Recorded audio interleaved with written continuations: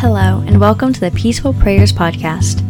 This is your host, Grace Miller. In each episode, we're going to be reading prayers from the book Prayers for Stress, Anxiety, and Depression. I hope that this study brings you closer in your relationship with God.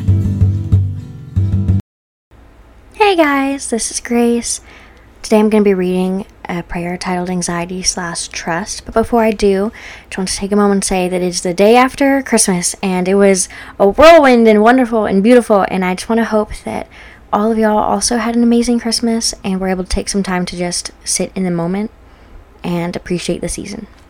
Okay, now back to the prayer. Anxiety, trust. Lord of hosts, you have not given me a spirit of fear, but a spirit of peace and power. 2 Timothy 1:7. For God didn't give us a spirit of fear, but of power, love, and self-control. I receive this promise and thank you for your goodness.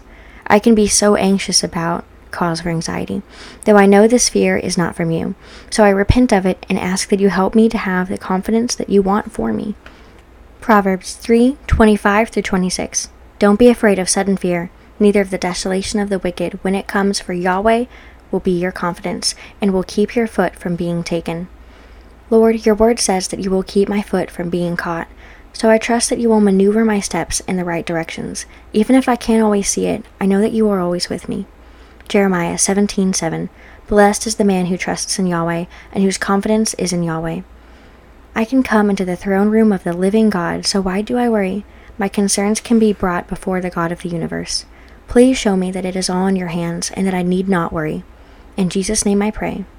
Amen. Thank you for listening to this episode. If you liked it, please let me know by giving it a rating. You can find the full book on Amazon in the show notes, and if you want to see what I'm writing now, you can find me on Instagram at gracemiller.writer. Have a blessed day.